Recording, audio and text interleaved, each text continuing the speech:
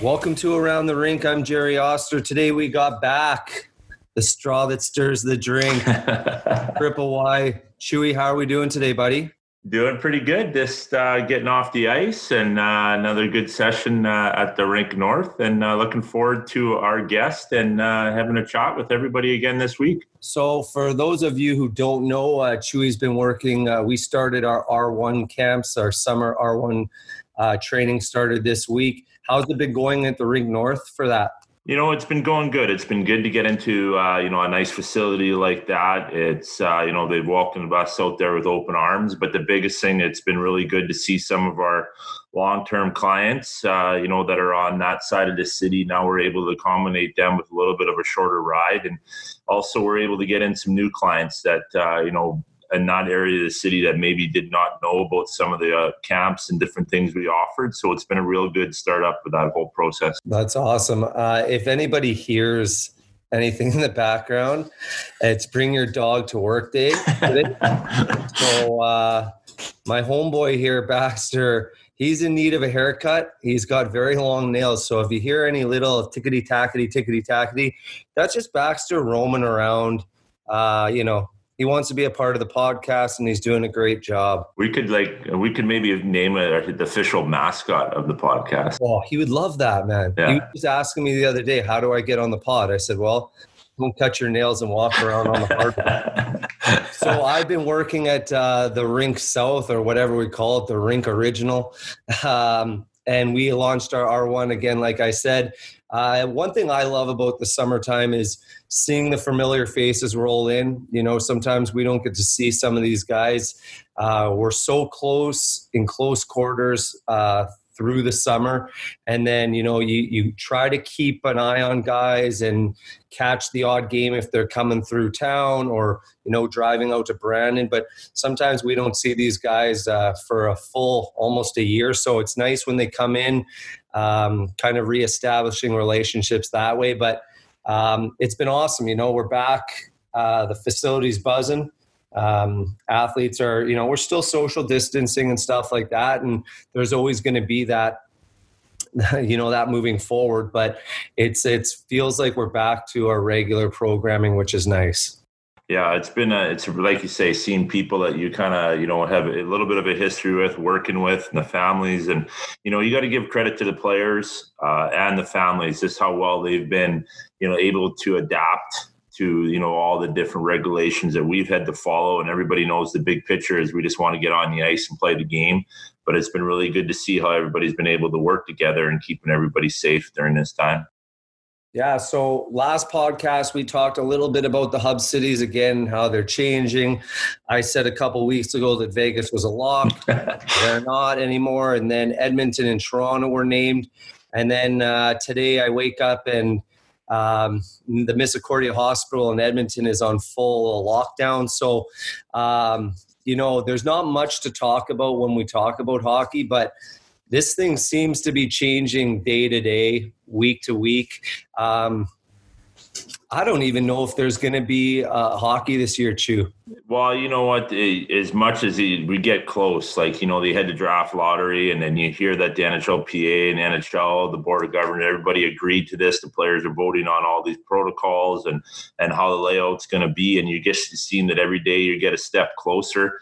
But in the big picture, you've got to think about how this really is going to transpire and all the details. And it's just not the hockey players that are involved in it. It's, the people that are serving the hockey players. It's the rink attendants. It's everybody that's involved. And, they talk about these bubbles, but these bubbles are going to be so big of people coming in and out every day.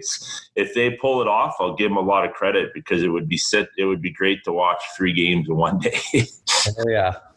Yeah, exactly. Well, we talked about this weeks ago. It would be like March Madness. Yeah, exactly. What would happen if the Jets all of a sudden got hot and Laine started scoring goals 2 or 3 a game, and Hellebuyck got on a roll and they got to the second or third round? Wouldn't it be incredible, and be able to get just turn the spirit of everybody around, Manitoba? And then maybe if the hub city got switched to Winnipeg, wouldn't it be awesome? Well, you know what I heard the other day, and I don't know, again, I'm not a factual guy, I heard that, and this is a different sport, obviously, but I heard the CFL's talking about having every game in Winnipeg. I heard that too, actually. I heard that on the radio on I think it was TSN 1290. I think Jim Toth, little shout out to Jim Toth, the best hair in all of radio. He did say that that's what they were reporting. It would be kind of, if they can have football, why can't they have hockey in Winnipeg? Well, that's a thing, right? Like, I think that would be unreal. Winnipeg, again, we got to have like the lowest COVID cases across Canada. I get it that people think this place isn't the best place, but maybe that's why our COVID cases are so, people are like, we're not going to Winnipeg, right? Yeah, that's right. It's fine. It's finally working out for us to the positive, but you would think like we have a great arena here. Right. I think the biggest thing that Winnipeg doesn't have is I don't know if we have the accommodations to set up for all the teams to come in. Like that might be a little bit harder for us. But I mean, you're coming into a city that with low cases, I think this would probably be the safest place to have it.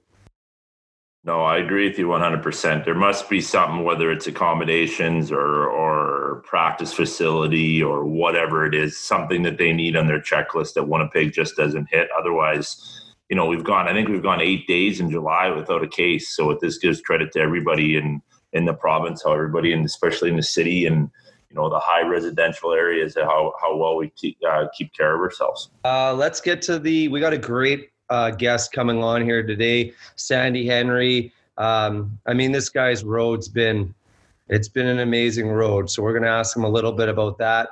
He's the head coach of our Elite 15 program for the RHA Nationals. So let's get to that interview right now. Looking forward to it.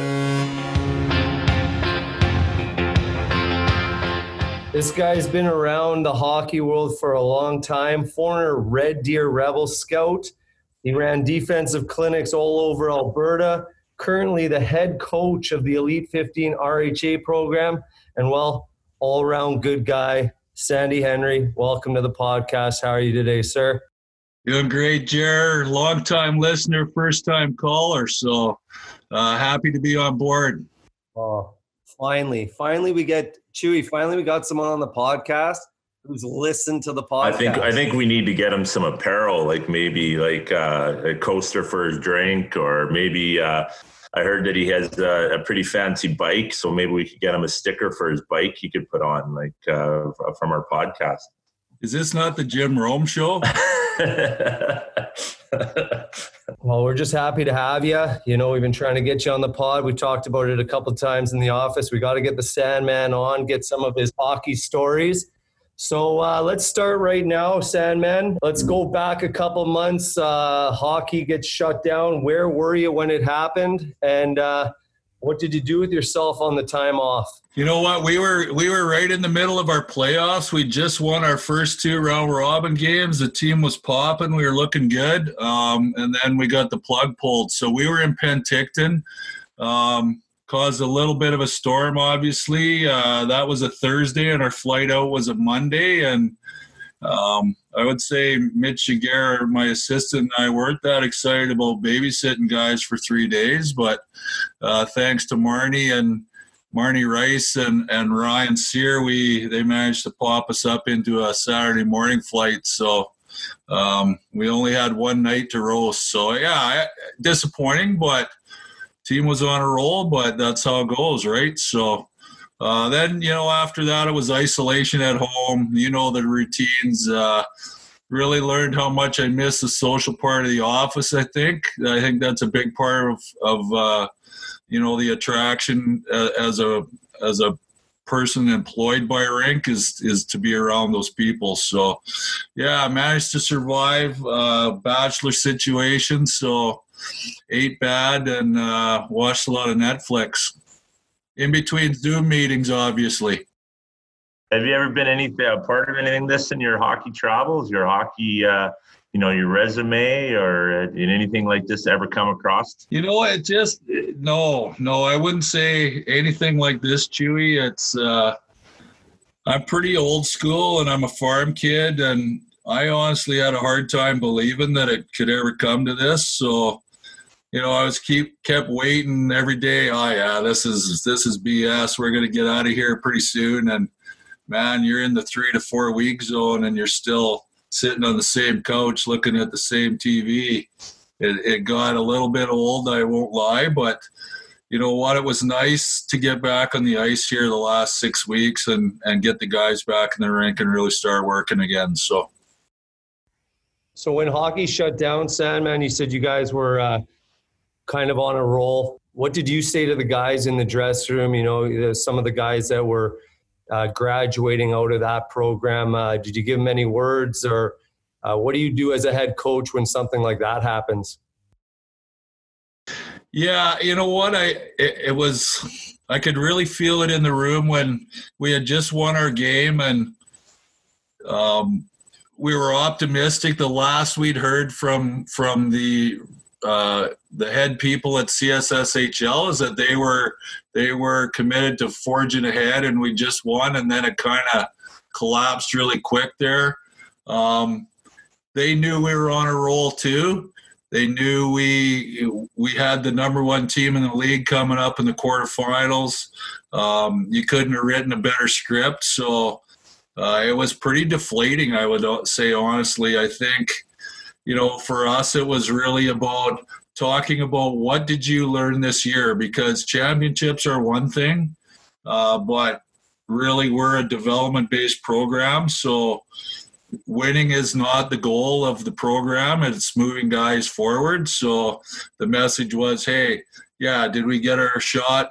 No, and we're disappointed about that, and we think we had a legit chance. But really take out of this year what you learned. That's your job. That's your job, is to move on, bring what you learned with you to the next level and be successful there.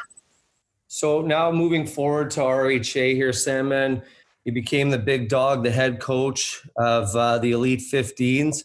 Why don't you run us through kind of your coaching style? Are you a barker? Or are you quiet behind the bench? You look to me kind of like you're very calm. You don't yell very much on the ice. You're very, you talk nice and calm to the guys. What type of coach are you?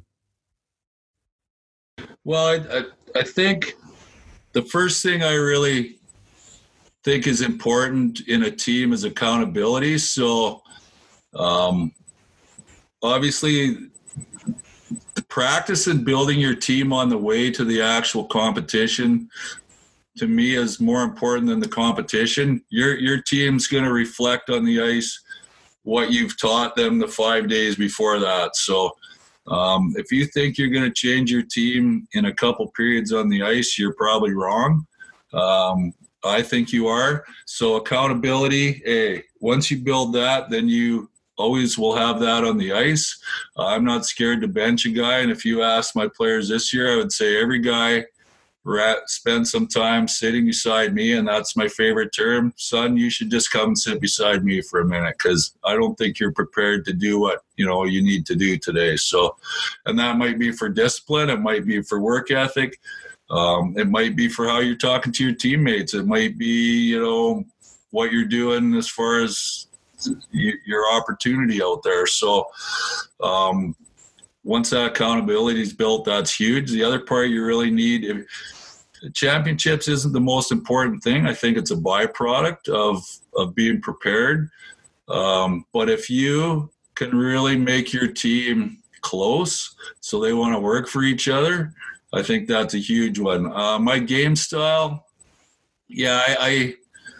I don't yell too much. I try to stay off the refs. I used to be terrible. I had a lot of, classless walks across open ice in the middle of games in my life. So you start to learn from that a little bit. You're not going to change their mind. And then you're going to put a target on yourself the rest of the way.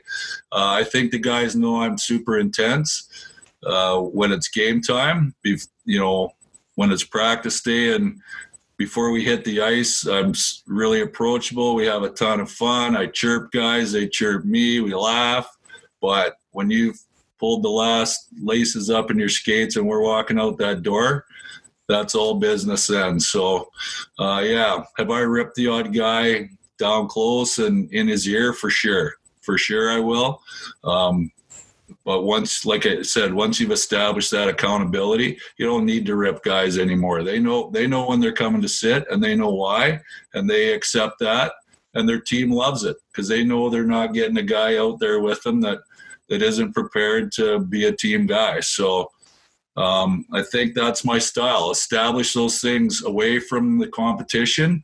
So at competition, the guys can play free and natural and understand exactly what you want from them. And that takes all the yelling and barking and stuff out. Would they say I'm a hard ass? For sure they would.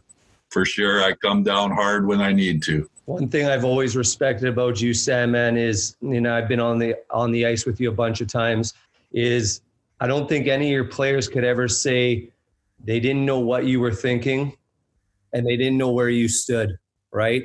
And I think, we've all played on teams where you're wondering sometimes. I've had coaches where I'm trying to guess why I'm on the bench, right?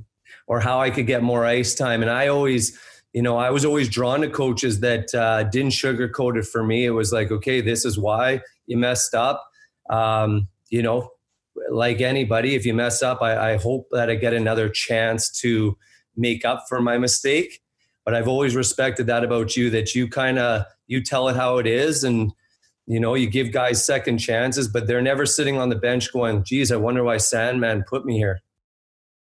Yeah, they need to know the truth, but they need to know that if they learn from that truth, they're going to get their opportunity, and it's about learning. They're not going to get benched because they made a bad pass or something didn't work out. It's going to be disciplinary. It's going to be you're continuously doing something that's detrimental to your team. And I guess sometimes it could be your play, but usually it stems from a lack of work ethic or preparation or undiscipline. Like one of those things will feed that mistake to a point where the coach is just going to say no more.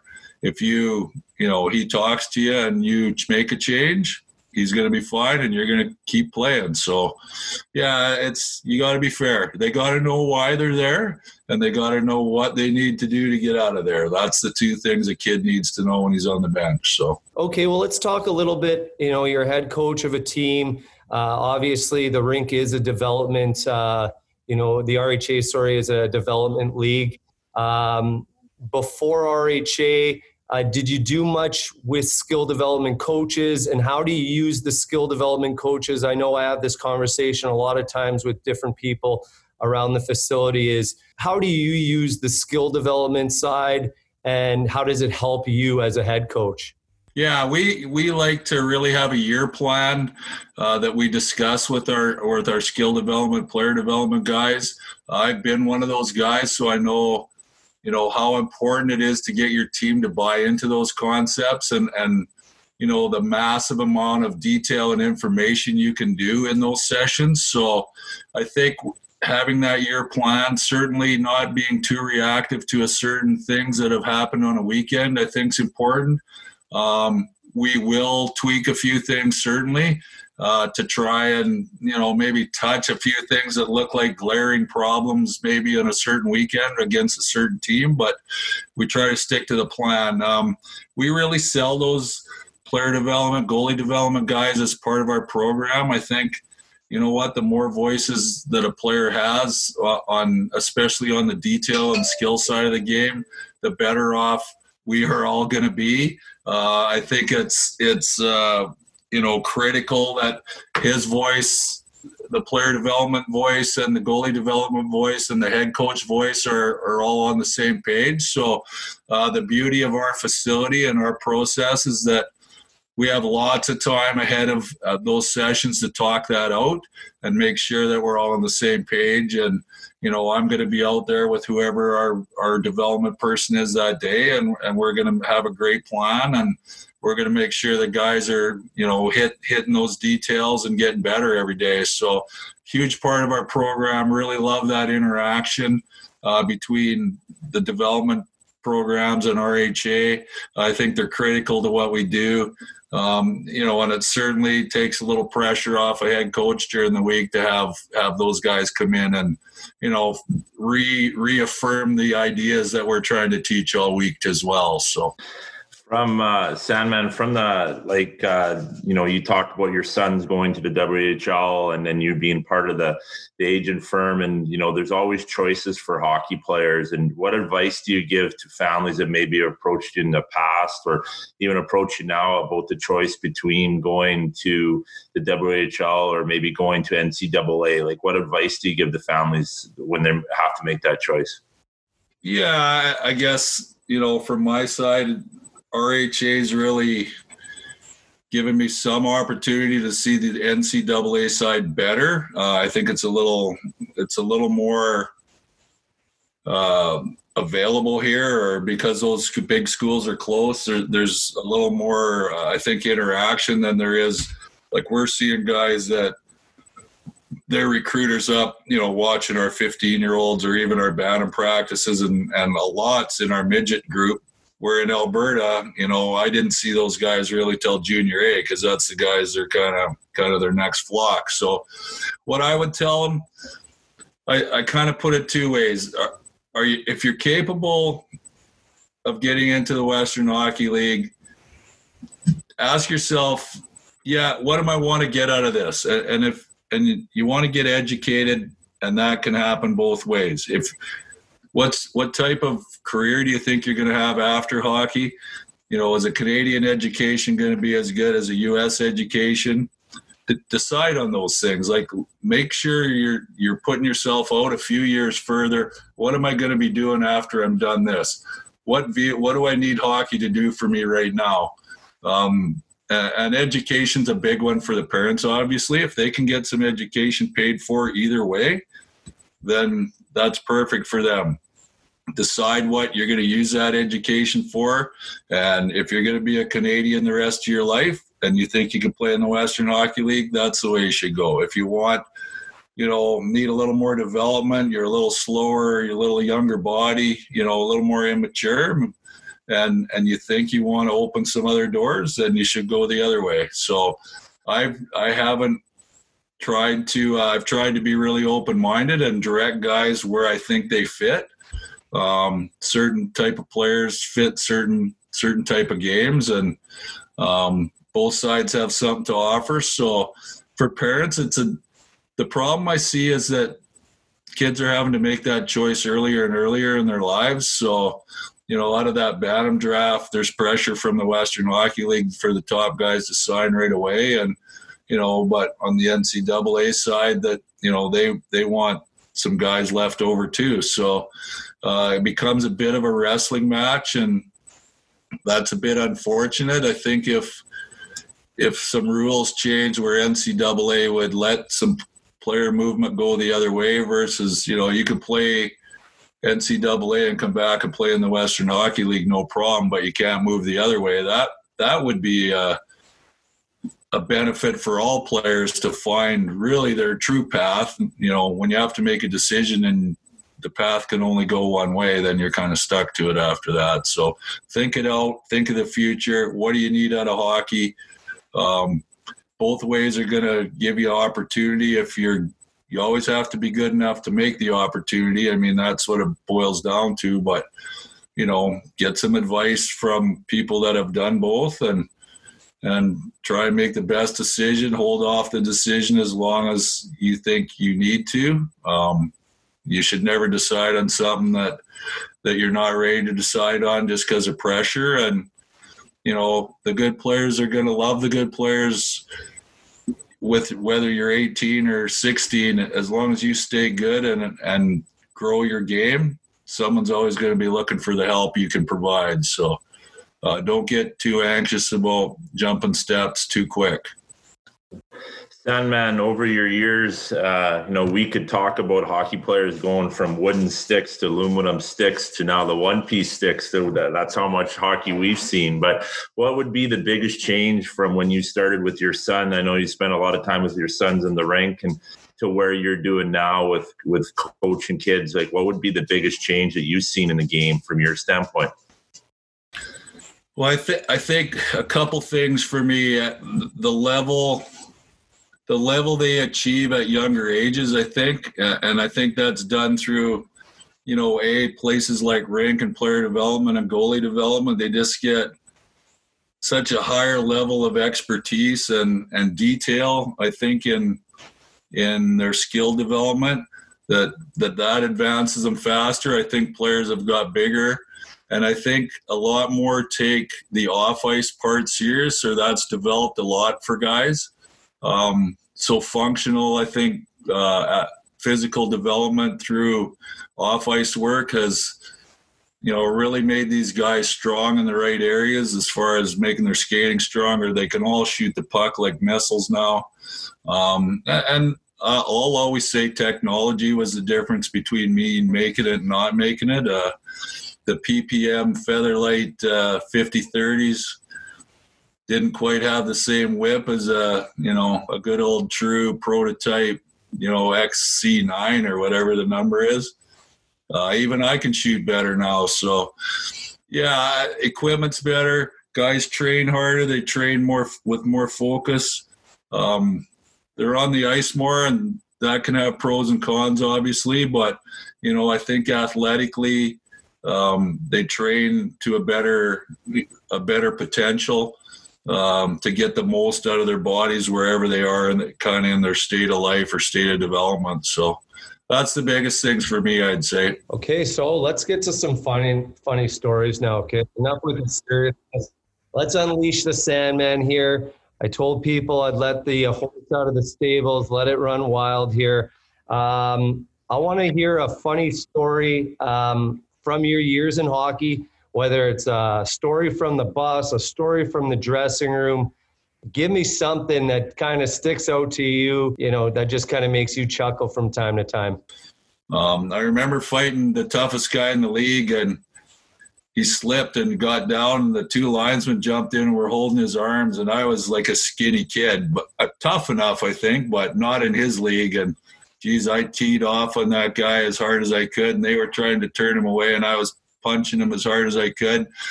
And finally, they got me out the gate while our damn dressing rooms were right side by side. And I locked myself in our dressing room and sat in the corner with my stick. I was so scared that guy was coming in to finish the job because he was pissed off. That's my scaredest Junior B story. Well, let's end it now. Thanks again, Sandman, for coming on. It's been great getting to hear your route and through hockey and hearing about your scouting and your coaching. So thanks again for being on the podcast. Appreciate it, guys. Always a pleasure.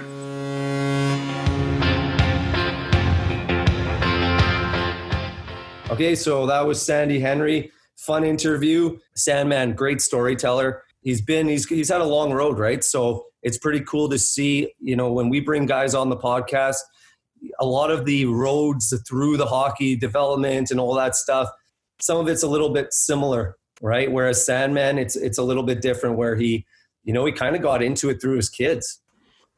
Yeah, what was interesting, you hear about all the parents get involved in hockey when their kids are growing up, but there's always that kind of give-in point when they hand it off to someone else to start coaching. But Sandy just kind of stuck with it, and his kids went off, and usually that's the time that people retire. They'll go down south, they'll go to Phoenix, or they'll just retire and watch their kids. But Sandy's stuck in the game, and it's sure glad to have him here on board. He's just a wealth of knowledge, and like you say, he's a visitor, and you give him the mic and he's going to tell you some stories, but those stories are all backed up by experience. That's the biggest difference for me. I'll tell you what, if anyone's looking for someone to MC their wedding, this guy can make a killing. You got a couple more days going this week up north? Yeah, just finishing off this week, and getting a good kickstart to that, and then I think I'll be back and forth a little bit, and hopefully maybe me and you will be on the ice to kind of teach some kids that backhand slap shot. So That's the only thing in the shooting game that I really love teaching is backhand. Scored 90% of my goals on backhands and deflections. Yeah. But no, same with me. First week is kind of wrapping up here. We got one more day. And then Friday, it's our scrimmage day. So those are always fun. If you're listening to this podcast, again, we are a week behind. But if you're looking for something to do, come by and watch some of the best players in the province scrimmage. And again, this year, we hope that the games are competitive like they've always been. But we're really going to push that competition this year.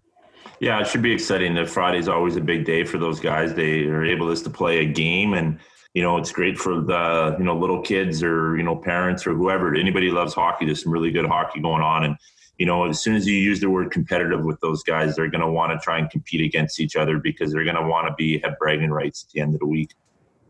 That's right. So, any plans for the weekend, Shu?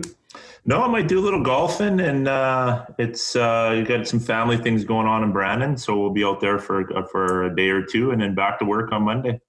And Shu, it's like my dog Baxter once told me, "Hey man, you didn't let me out. Where else was I supposed to go? On the carpet? Come on, man." Welcome